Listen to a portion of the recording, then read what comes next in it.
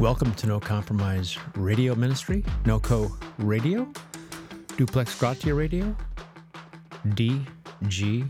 All right, we're up to 3 stations, one in Belize, one in Wyoming, one in Alaska. There you have it. You can always email me, mike@nocompromiseradio.com. Feeling better? Thanks for praying. I'm on medicine 1 for leukemia. They'll add medicine 2, I think, in 3 weeks. I'm kind of getting used to feeling weird from the first medicine. Kind of tired, lethargic. I got gout in my foot because of so many dead leukemia cells, high uric acid. Feeling a little bit better today. It's not one thing, it's another. They give you the cancer medicine, then you have to take other medicines to stop the negative side effects of those medicines. But technically, it's not chemo. It's not killing other cells. It's just targeting. It's a targeting drug. In 3 weeks, I have to spend all day Tuesday and Wednesday for 5 consecutive weeks. So that's 10 days total, all day in the hospital. I don't think I have to spend the night just to give me so much IV fluid to flush out those dead cancer cells that they can kill very fast. Anyway, thanks for your prayers. I appreciate it. I think today's show will be different. I have done whatever 3,500 shows, and many of them probably are the same. Some topics are even the same. But today will be a different topic. Going through my file cabinets, remember what those were. Trying to get rid of some of this stuff around here. And I found something that I wrote and put together in 1996. So how many years ago is that? Almost 30 years ago, 25 to 30 years ago. And it's called Pastoral Candidate Information. And so when I was trying to find a church to be the pastor of, I wanted them to know what they were getting into. Anyway, lots of churches, at least back when I was candidating, I've only candidated once, they would ask questions. What do you think about this? What do you believe about separation? What do you believe about Promise Keepers? What do you believe about divorce and remarriage? And the list goes on. Well, I put together a document that had a lot of that information. Every time I got a question from another church, because I sent out a lot of resumes, if they asked a certain question, then I would just keep that answer that I prepared and then put it in this file. Well, I have the file in front of me. It's when I lived in North Hollywood, California with Kim, and it's called Pastoral Candidate Information. And I want to know if I still believe some of the stuff that I've written. There's stuff in here about seeker-sensitive, expository preaching, lordship salvation, other things. So today we're going to look at this a little bit, and I think it'll be encouraging to you. I want my progress to be made known to all. Let's see if I've changed anything here. And if it already sounds like a dumb show to you, well, I don't know what to tell you. It's true. What are you going to do? You can listen at 1.5 speed. All right, let's see what it has here first. Conversion. I grew up in a Lutheran church in Omaha, Nebraska. I thought baptism saved me. I fully believed that if I died, then I would go to heaven. By the way, sorry if the grammar's not too good. Externally, I tried to live the Christian life, going to retreats, mission trips, and church outings. When I went to college, everything changed. I lived for my own pleasure. Everything in life was centered around me. I lived like there was no God. I then moved to Los Angeles after graduation, and the decline into depravity worsened. In 1988, my father was diagnosed with terminal cancer and was given 1 year to live. He died in 1989. I remember picking up the Bible for answers, and I could make no sense of it. My neighbor, soon to be my wife, began inviting me to church and encouraging me to listen to Christian radio. By the way, that's one of the reasons why I do radio, because the Lord used radio to open my eyes.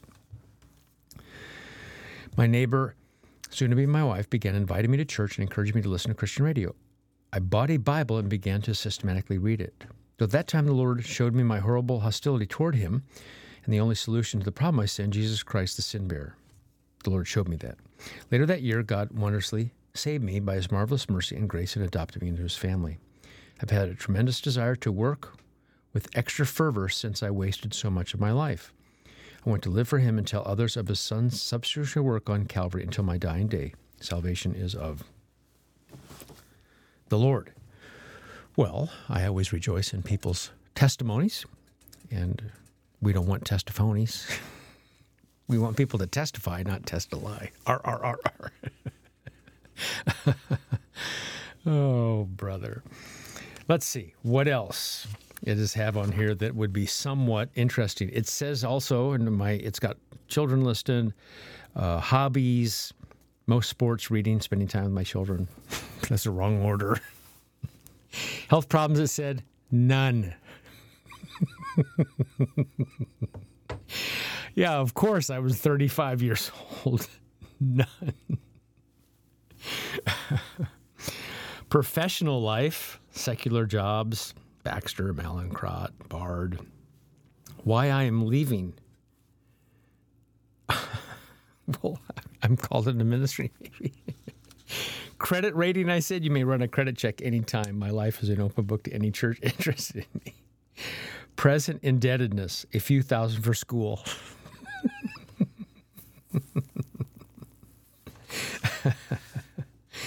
Well, plus the, loan for the house, plus other things. I give a bunch of references. One was Jim George, pastor of Grace Community Church. He was Elizabeth George's husband, although he's gone to glory, so we can't call George now, Jim George now. I can't believe I just called him George. Ministry, personal devotional life. All right, what was your personal devotional life? On a regular basis, after family dinner, we have family worship time. This is a time of Bible reading, singing, teaching, prayer. When Mom is cleaning, I go through Spurgeon's Children's Catechism with my 4-year-old daughter. All the families involved during setup and actual Bible study time. What the family does getting ready for Bible study, my own personal Bible study and what I read. And then I said, I can't believe I said this. Even as I type this, I'm actually typing, I think on a typewriter. My 4-year-old has a coloring book and is coloring right next to me at my office desk. My door is never locked to my family. The majority of my study time, 90%, is done between 9 p.m. and 2 a.m. Yeah, I used to stay up so late. At those times, my wife and children are in bed, and I have time to study without neglecting them. Working on a parenting book now, and one of the things that I regret is not spending enough time with my children, although I spent tons of time with my children. What's the point? Even though I wanted to spend more time as I look back now, I still said no to many, many things and spent an extraordinary amount of time with my children. Not bragging, it's just the way it is. I told my wife when I said I wanted to be a pastor, she thought I would neglect the family, typical pastor's kids, et cetera, et cetera. I told her I'm not going to do that. And while I've not kept my word probably in many areas of my life, I think my wife would say that I have not neglected the family. It says here I have 4 nights per week that are spent with my family. With few exceptions, these nights are non-negotiable. Anyway, Mike Abendroth here, No Compromise Radio. Books read in 1996. All right, this should be interesting. Books read in 1996. I was trying to let them know that I'm a reader. Reformation of the 16th Century by Banton. He did the Martin Luther bio. Christianity and Liberalism, Machen. Baptist Through Reformers, Adams. The Pundit's Folly, Commentary on Ecclesiastes by Sinclair Ferguson. Spurgeon and Hyper-Calvinism by Ian Murray. By the way, you should read that book. That's a good little Banner of Truth book. It talks about Spurgeon, evangelism, what hyper-Calvinism is, what it is not. Excellent book. I probably should reread that. The Attributes of God by Pink. I think I read that 20 times. Probably should reread it again. Here's one. I just said I read it. Desiring God by Piper. Christian Hedonism, which I don't teach or believe. Studies in Theology by Lorraine Bettner. It's a man, by the way, Lorraine Bettner. One of the things that's great about that book, he says at the very beginning, you want to copyright, you want a copy of any of this? Fine, it's not copyrighted. It's for the Lord's ministry. Do what you want with it. Kind of unlike people that demand $20,000 or $10,000 to speak at a conference. But that's another story. Christian Ministry by Charles Bridges. Excellent, excellent book. I need to reread that as well. No Place for Truth, David Wells. I'm sorry to keep repeating what I've just got done saying, but the other day I thought I need to reread No Place for Truth by Wells. He did kind of a trilogy or four books in a row. The first one was so great. The second, third, and fourth could not be that great, but they still were good, but not great. The Cross of Christ, classic by John Stott. Bondage of the Will, classic by Luther. Faith Alone, Sproul. Coming Evangelical Crisis, edited by John Armstrong. I think it had chapters in there from Al Mohler to S. Lewis Johnson and others. This is when John Armstrong was in our camp. He's since moved to what I would call a liberal Christianity, Greek Orthodox-ish, I think, if memory serves. I could be wrong. 5 Points of Calvinism by Edwin Palmer. That's a good one. The Thomas Steele one was pretty much the go-to on a little booklet on 5 Points of Calvinism. But the Palmer one had more pastoral preaching insights, so I like that one a lot. The Trumpeter of God, a biography of John Knox, written by Reed. Putting Amazing Back into Grace, Michael Horton. It's an excellent book. The Preacher's Portrait by Stott. Well, actually, that's one of my favorite preaching books. It has a chapter on heralding, a chapter on, I don't even know the other chapters. The preacher as a herald, preacher as a evangelist, preacher as, that kind of thing.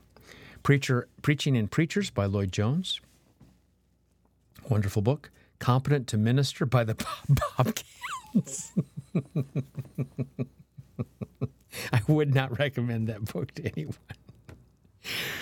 That was in the counseling days, and, of course, it was Nank and Jay Adams and others. And then I don't know if the Bobcats liked all that stuff. They were super separatists and exposing things. They had a little mailer that went out, kind of like the Berean Call of David Hunt. And I don't know why I got into that. I remember the person that gave me that book, though. That person's no longer in ministry. The Preparation and Delivery of Sermons, John Broadus, Southern Baptist. Institute of Christian Religion by Calvin, first 590 pages. The Glory of God by Dwight Pentecost. Grace by Louis Sperry Chafer. And The Text of the New Testament by Metzger. Anyway, there's some pretty good books in that list. Overall physical shape, I said good.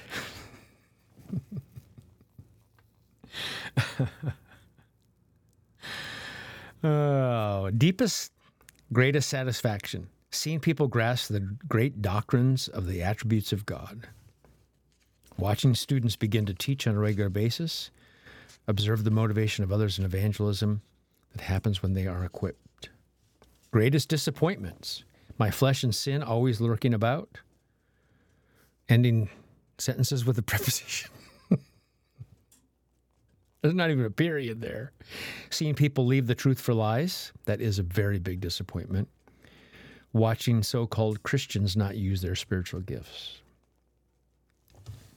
I think we have many people. I probably should address this from the pulpit sometime. There are many people that attend Bethlehem Bible Church, and that's all they do. I'm glad they like the truth, but maybe they say they live too far. Maybe they have other reasons. Maybe they're taking care of a family member that's sick and can't. I mean, there are probably lots of reasons. But some people just attend and never serve, and that's probably true in lots of churches, and it's sad. I hope those people don't complain about the church. We could do a lot of things better, but if we had some extra help, maybe we could get those things done. Philosophy of ministry. It talks about church government, view of Scripture. Neither of those have changed in my mind.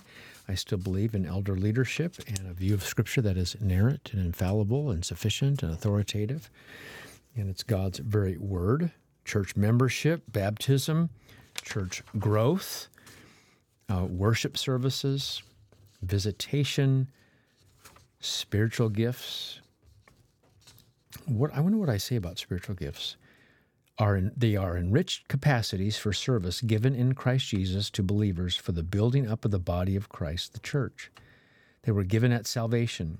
Our exercise of these spiritual gifts is nothing more or less than Christ ministering through and to his body, These enriched capacities manifest themselves in areas such as teaching, preaching, serving, evangelism, helping, mercy, giving, discernment, administration, exhortation, and leadership, all for the work of service, edification, and unity of the body. No one is gifted in all areas, but each believer is gifted in at least one area. The more extraordinary, I was wondering if I was going to talk about this, the more extraordinary sign gifts such as miracles, healing, and tongues are not for the normal function of the body today. Rather, they were sign gifts used by God primarily for the purposes of authentication of his unwritten, at that time, word. All right, divorce and remarriage. I have a few different views than I used to have now, but that will be another show. Let's see. Eschatology.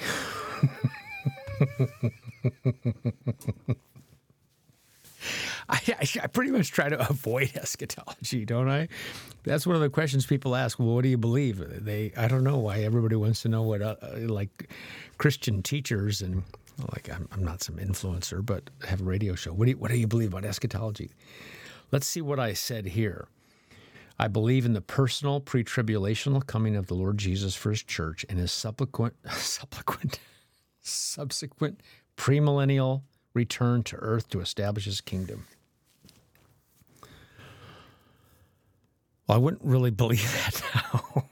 If it's true, okay, it's true. I would believe what our statement of faith says, 1689, London Baptist Confession, eschatology. Atonement. Let's see if I was tricky in the atonement, because I know I still believed I was a five-pointer at the time. So how do you soften the blow? You could just say Jesus died for the elect only. And you're an Arminian if you don't believe that. Well, I think I knew better. Christ's death is of infinite worth. Okay, so far so good. And is sufficient to redeem all mankind. All angels and 1,000 worlds besides. I think I took that from Kirshner. But it is only efficient and intended for those who would believe.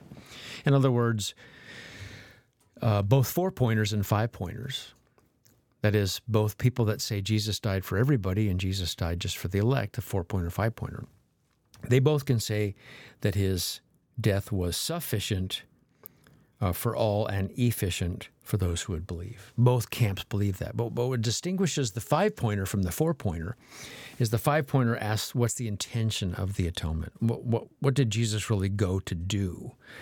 And puts the focus on Jesus' work, not how many people respond. So that's why you say he's of infinite worth. His death is of infinite worth, sufficient to redeem, but efficient and intended for those who would believe. Or you could say the elect. But you soften the blow. What do I believe about Calvinism? So I just put all this out so people would know ahead of time. And they still later, several people, 2 to 3 years later, criticized me for my beliefs in these very areas about the atonement, Calvinism, other things, and that's when they tried to kick me out, essentially. Church blew up. But I already said ahead of time what I believed. I think they'd forgotten, or maybe they thought they would change my mind, or who knows what. Calvinism, not hyper-Calvinism, is a poor name for what the Bible teaches about the sovereignty of God and the nature of salvation. I would believe in all the 5 points like other famous Baptists, such as Spurgeon. And I said in Dabney, Southern Baptist, although Dabney was not a Southern Baptist, he was a Southern Presbyterian, so I don't think anybody caught that. I would believe in the London Baptist Confession of 1689 regarding this. Well, what do you know? And the Southern Baptist Theological Seminary statement of 1858. Salvation is of the Lord. That is the sum and substance of Calvinism. Well, my name is Mike Abenroth. Today I'm just looking over some things that I used to send out to churches in 1996. Top priorities in life. To have a radio show called No Compromise Radio Ministry. Not true. All right, so then I have a section here that I think will be of interest to you. Other issues close to my heart. Okay, seeker-sensitive movement, and here, number 3, lordship salvation. All right, let's take a look. You can also, If you're interested in, I don't know why I just was wheezing. If you go to Heidelblog and pull up my pilgrimage from Lordship to Law Gospel, you can read 3-part series on that. And I try to be as kind as possible. I've learned a lot from the people that have taught me Lordship salvation. I'm trying to urge them to be a little more biblical. And I think some people took it as a slam in the face or something. I have no idea. But I was taught to be a discerner, and I'm taught to look at the Scriptures, and that's what I want other people to do. Lordship salvation. This is what I wrote in 1996. The bottom line for me is found in a concisely stated theological statement. All right, here we go.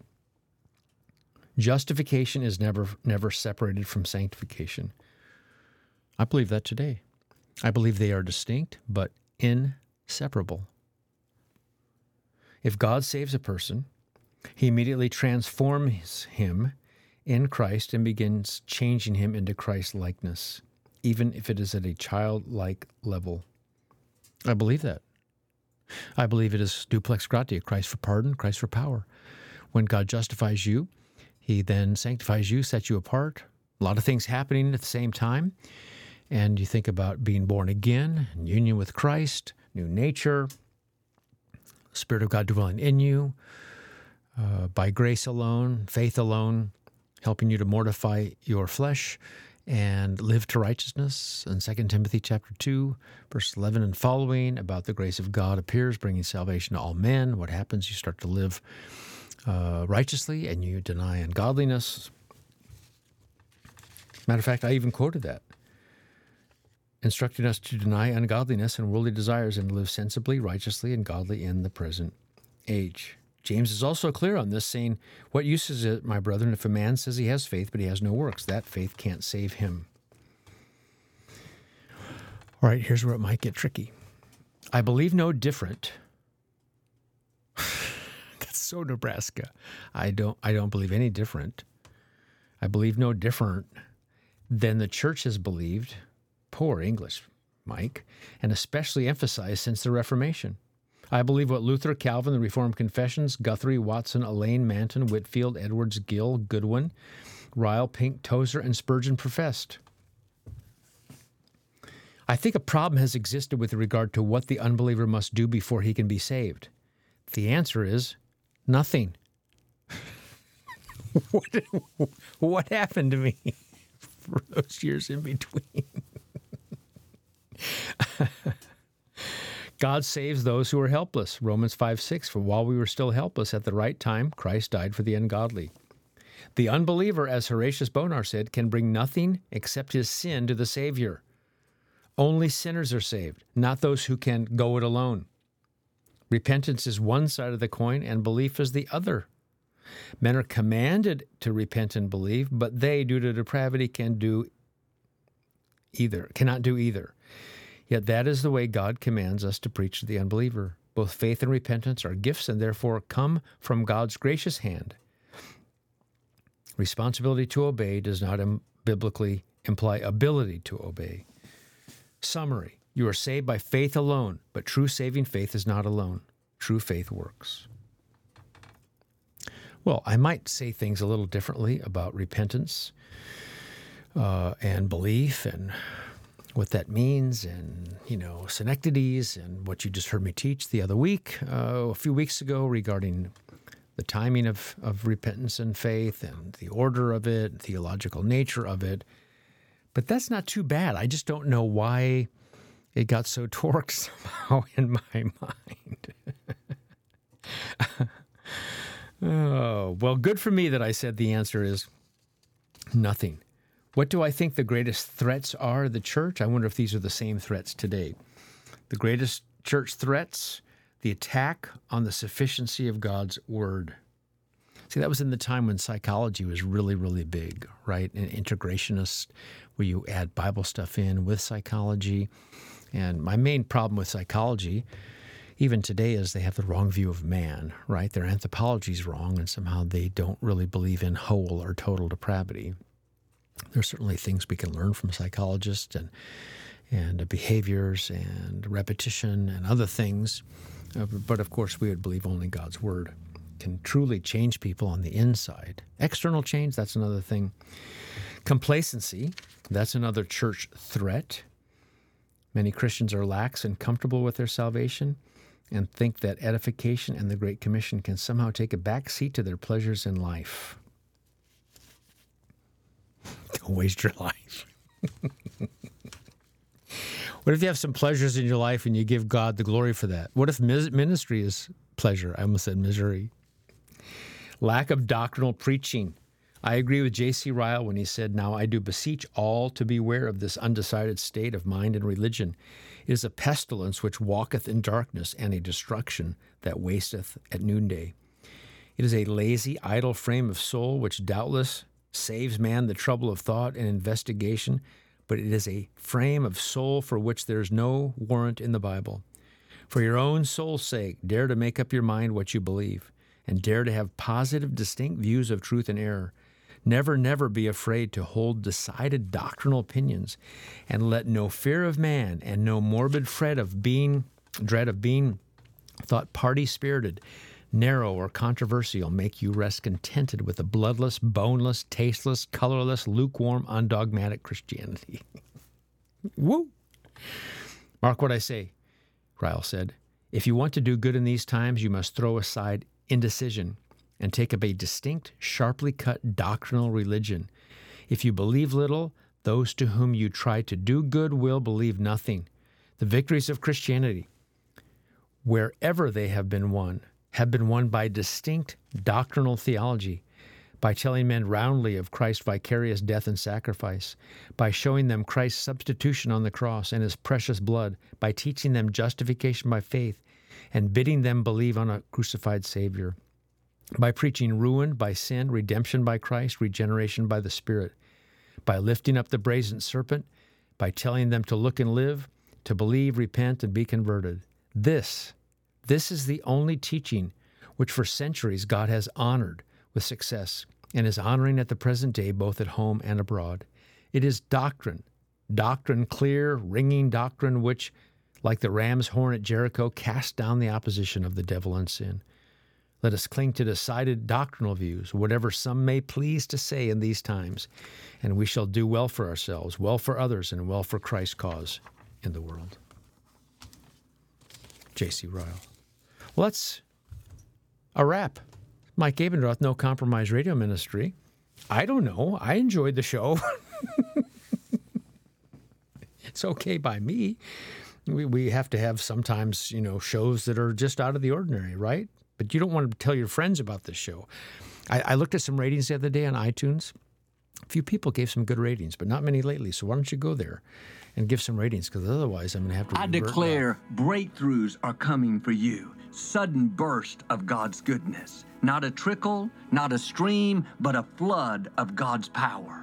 I declare that you are a breakthrough person and that you live breakthrough-minded, that you're expecting God to overwhelm you with his goodness and amaze you with his favor.